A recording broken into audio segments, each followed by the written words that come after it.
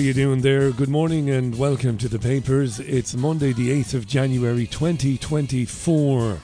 Yes, that was task number one. It's 2024, not 2023. I hope this finds you well this morning. I hope you're in good form. I hope you've had a nice weekend and Happy New Year to you. It is exactly 6:35 a.m. as I begin recording this, just to let you know.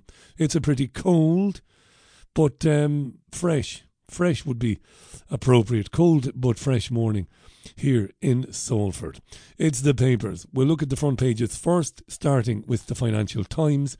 The headline reads, Investigators probe Boeing safety after mid-air crisis. Investigators probe Boeing safety after mid-air crisis. I'm sure you've come across this story by now. So the Financial Times leading on the United States investigation into how a piece or a section of a new Boeing 737 Mark 9 jet, which was being operated by Alaska Airlines, it blew out mid-flight on Friday. So the Financial Times says airlines in Turkey and Panama have now grounded their planes for inspection too. That's the Financial Times. The front page of the Eye, ministers urged to act as flood risk lingers for thousands. So flooding in England dominating some front pages, including the Eye newspaper, which says the government is being accused of a slow response on drainage and flood defences. Yes, dredge. I see the UK Prime Minister Richie Sunak has been defending his government's record on flood defences, saying we've spent billions on putting flood defences, at the forefront of our thinking each winter. Yes, but just dredge. All you've got to do is dredge. Just dredge. And when you dredge, you don't get flooding, but they don't dredge. There's the Daily Star headline, Oh, snowballs, big freeze is on the way. The Daily Star is forecasting a 12-day chill and it's forecasting whiteouts. Amber weather warnings just as I left the living room and the warmth of the living room for the relative cool of the studio. Sky News was warning listeners that there is an amber weather alert. It's all become very, very dystopian. What happened to days of yore when you would have your news bulletin at 6 p.m. and at the end of it you'd have the weather, and the weather person would say there's some snow coming in the coming days, and that would be the end of that. It's all very weird now. The Metro post office victims will get justice. Again, you might be following this. You may have watched the ITV drama based on the wrongful conviction of hundreds of sub-postmasters here in the UK, wrongfully convicted for fraud and stealing money. It's called the Horizon Scandal. The Prime Minister, Richie Sunak, has declared the victims of this will get justice. Postmasters went to prison wrongfully for stealing money when it was a big IT problem, and the postmasters and sub-postmasters were entirely innocent all along. Like I said, there is an ITV drama. And as far as I understand, a former head of the Royal Mail, somebody who's retired now and was conferred with the honour of CBE, there's been a petition launched online and 1 million signatories, 1 million people are demanding that the CBE is removed from the person who ran the post office during this particular scandal. It's a woman, but her name escapes me right now. It's not that important. It is, of course, if you were caught up in it. But in the grand scheme of things, it's not so important for you or for me. The Guardian, top Tory says party faces obliteration in election. It is 2024 now. There will be a general election this year. And as sure as today is Monday, Labour will form, either it will win a landslide or it will form the next government in coalition. Labour is coming in and that's the end of it. So the Guardian is quoting Tory MP Danny Kruger, who says, yes, his party faces obliteration because he says the public believes things have gotten worse in the 13 years the Tories have been in power. Remember, in 2010, after Labour had been in for 13 years, the Tories came in with the Lib Dems in coalition. That is right, until 2015, when the Tories won a majority with David Cameron. Yes, the Times, mental ill health driving surge in disability claims. We'll come back to that in a minute. That's the front page of the Times of London. The Daily Mirror, together we must end this horror now, is the front page headline. There is a photograph of the actor Idris Elba, and he's going to throw himself into a campaign to try and end knife crime in the UK and in London. At the Daily Telegraph, there is a photograph of Keir Starmer standing in goal, playing football somewhere. He's got goalkeeping gloves on him, and the photograph isn't very flattering. And it is captioned, the photograph, with safe pair of hands, ? Doesn't look like he's a very good goalkeeper. Of course, the Daily Telegraph is a Conservative Party supporting newspaper.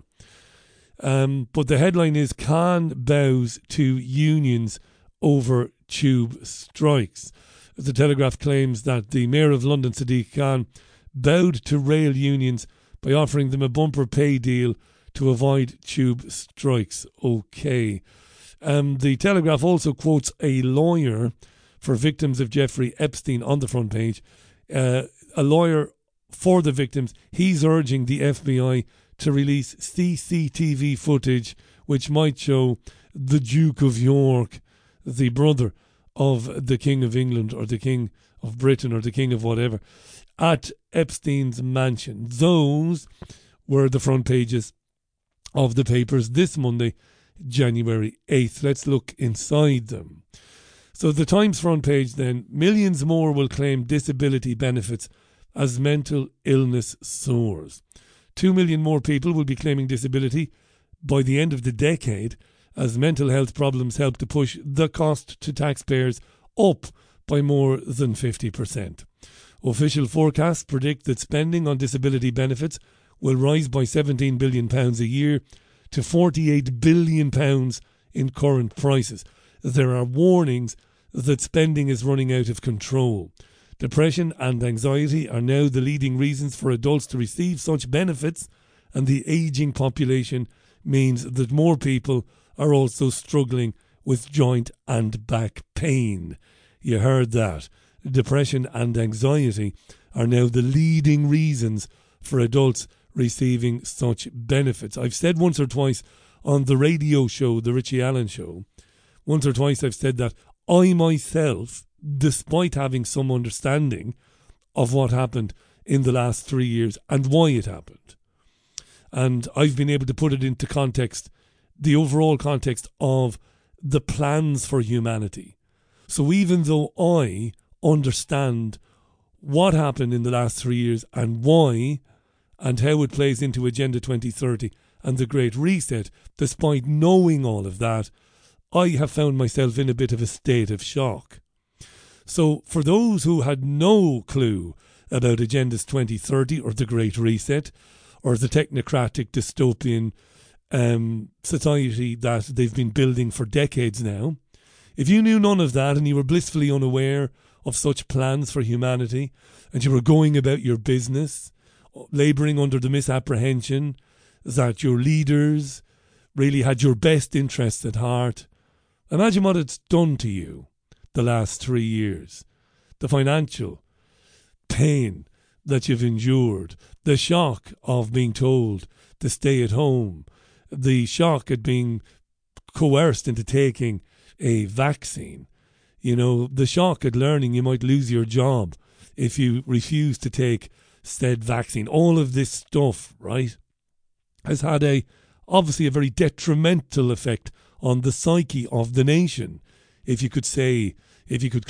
one could claim that there is a psyche, that countries have a national psyche. I'm not sure they do, But that's about the best way I have of explaining it. Of course, there is a huge increase in people suffering with anxiety and mental health problems because they have been shocked to their very foundation, particularly in the last 3 years. They've been awoken somewhat to tyranny and to the fact that those they believed had their best interests at heart actually don't. And that's a big issue. And it is a particular problem for children. So that's a worrying story in the Times, the front page. Now, the Telegraph, inside East London Borough accused of criminal offences over Palestinian flags. So what's this? So an East London Borough led by a controversial mayor has been accused of multiple criminal offences over its failure to take down Palestinian flags. Yeah. Lawyers have written to the Met Police over the proliferation of flags as well as posters and stickers with allegedly inflammatory messages in Tower Hamlets. And they've named the mayor, it's Lutfur Rahman, the mayor of Tower Hamlets, had previously been barred from public office for 5 years for corruption, but having served his ban, was voted back into the post in May 2022. Good old Telegraph. Getting it in very early there that the guy had been banned from running for office because of some corruption issue in the past. What has it got to do with the Palestinian flags and the messages? Nothing, I would argue. But there you go. The article continues, Tower Hamlets, which is one of the largest proportions of Muslims of any local authority in the UK, has witnessed a huge proliferation of Palestinian flags flown from lampposts across the borough. Rahman has huge support among the local Muslim community, which saw him set up a new party that defeated the Labour incumbent, but a group of lawyers supportive of Israel. How could you support Israel? What is there to support, like? But anyway, these lawyers supportive of Israel has written to Scotland Yard asking the force to intervene. They believe the council is in breach of planning laws in allowing the flags to remain in place. Yeah. They're worried about flags, these lawyers supportive of Israel.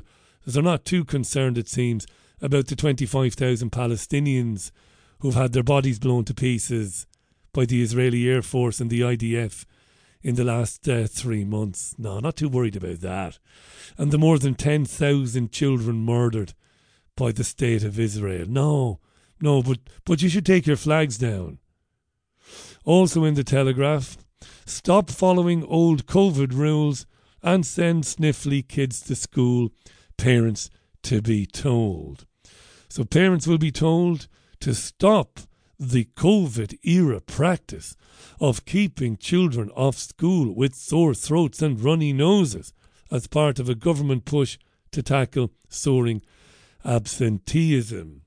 A nationwide marketing campaign is being launched today aimed at convincing parents to ensure their children go to all classes under the strapline "Moments Matter, Attendance Counts."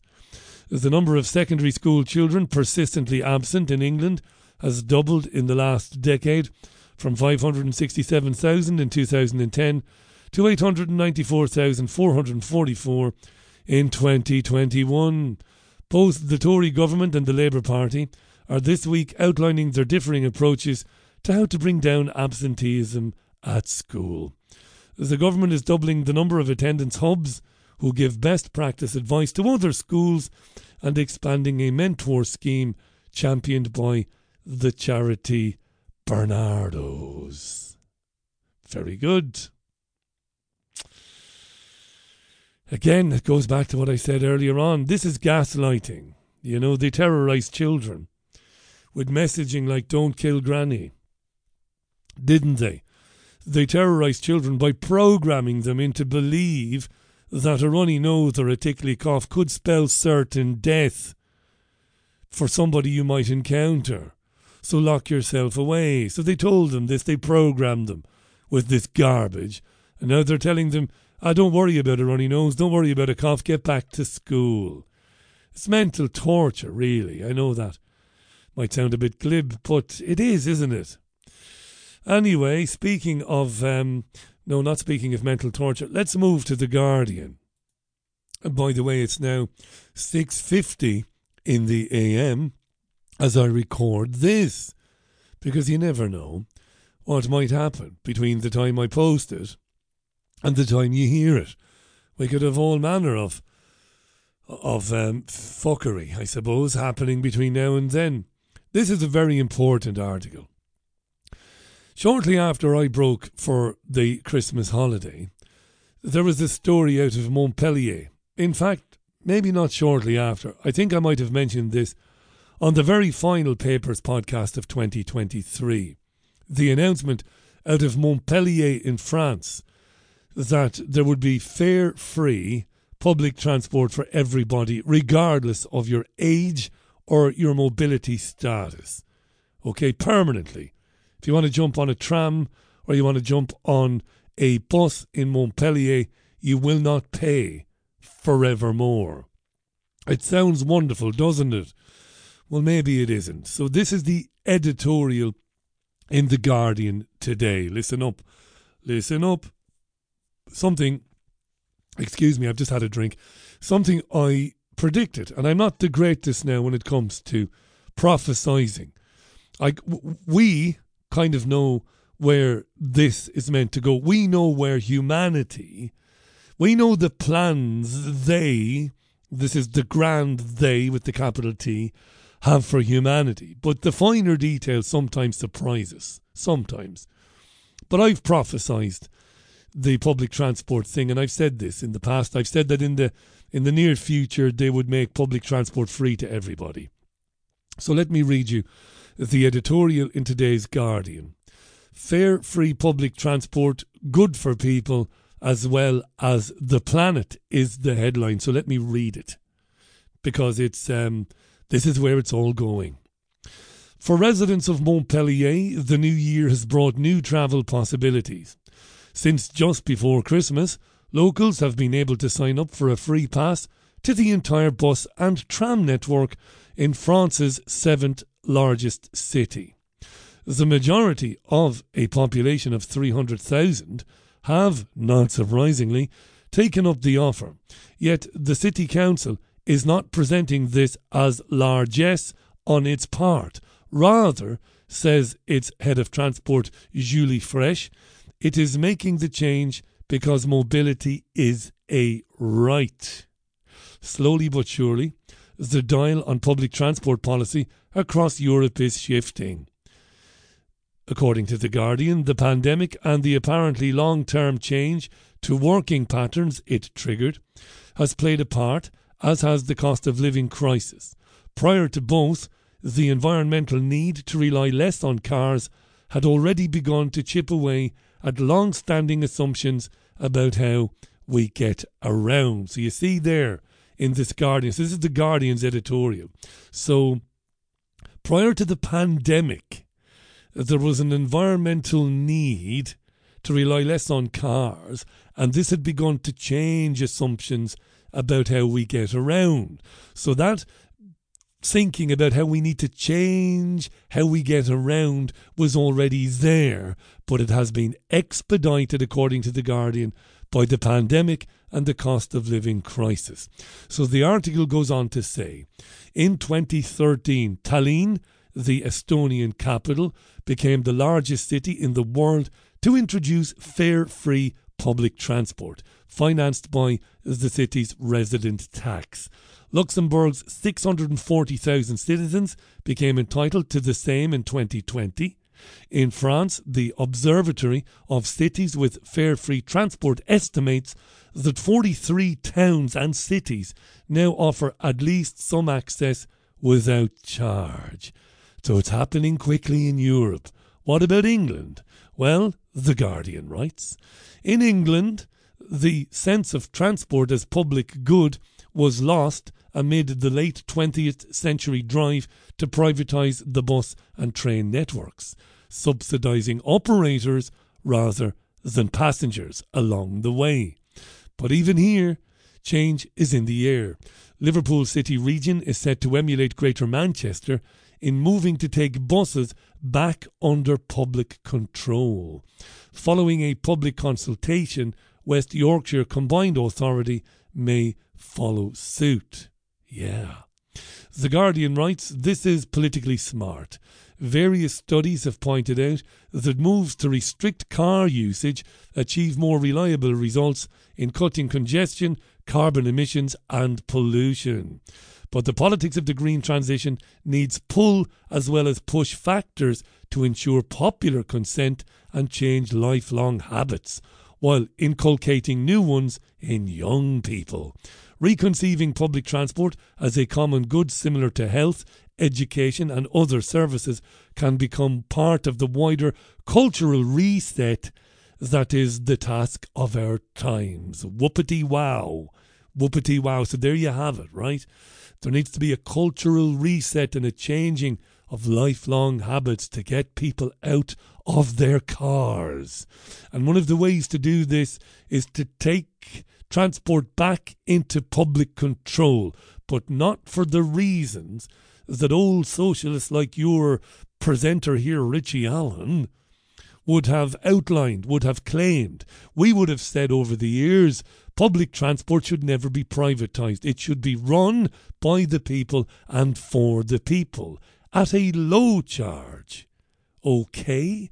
It should be, people should be charged, but something they can afford. It should be a very small charge. Getting a bus into town, getting a train from Manchester to London should be affordable to everybody, is what we would have said.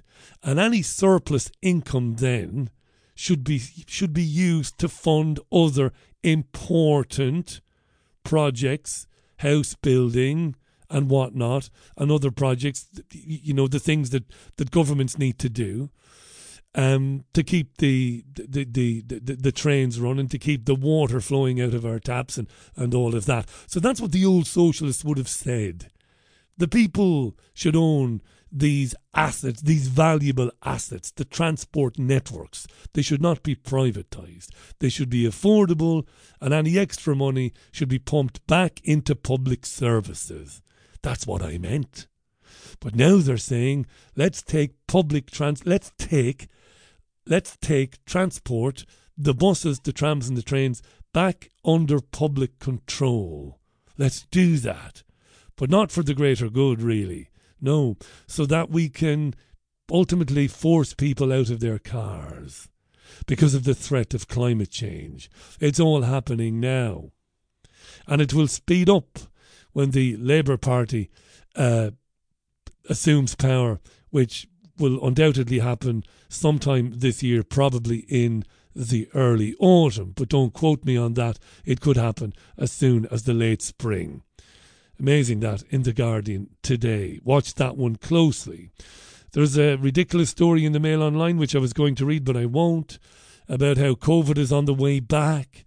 The Mail quotes Professor Sir Andrew Pollard from Oxford.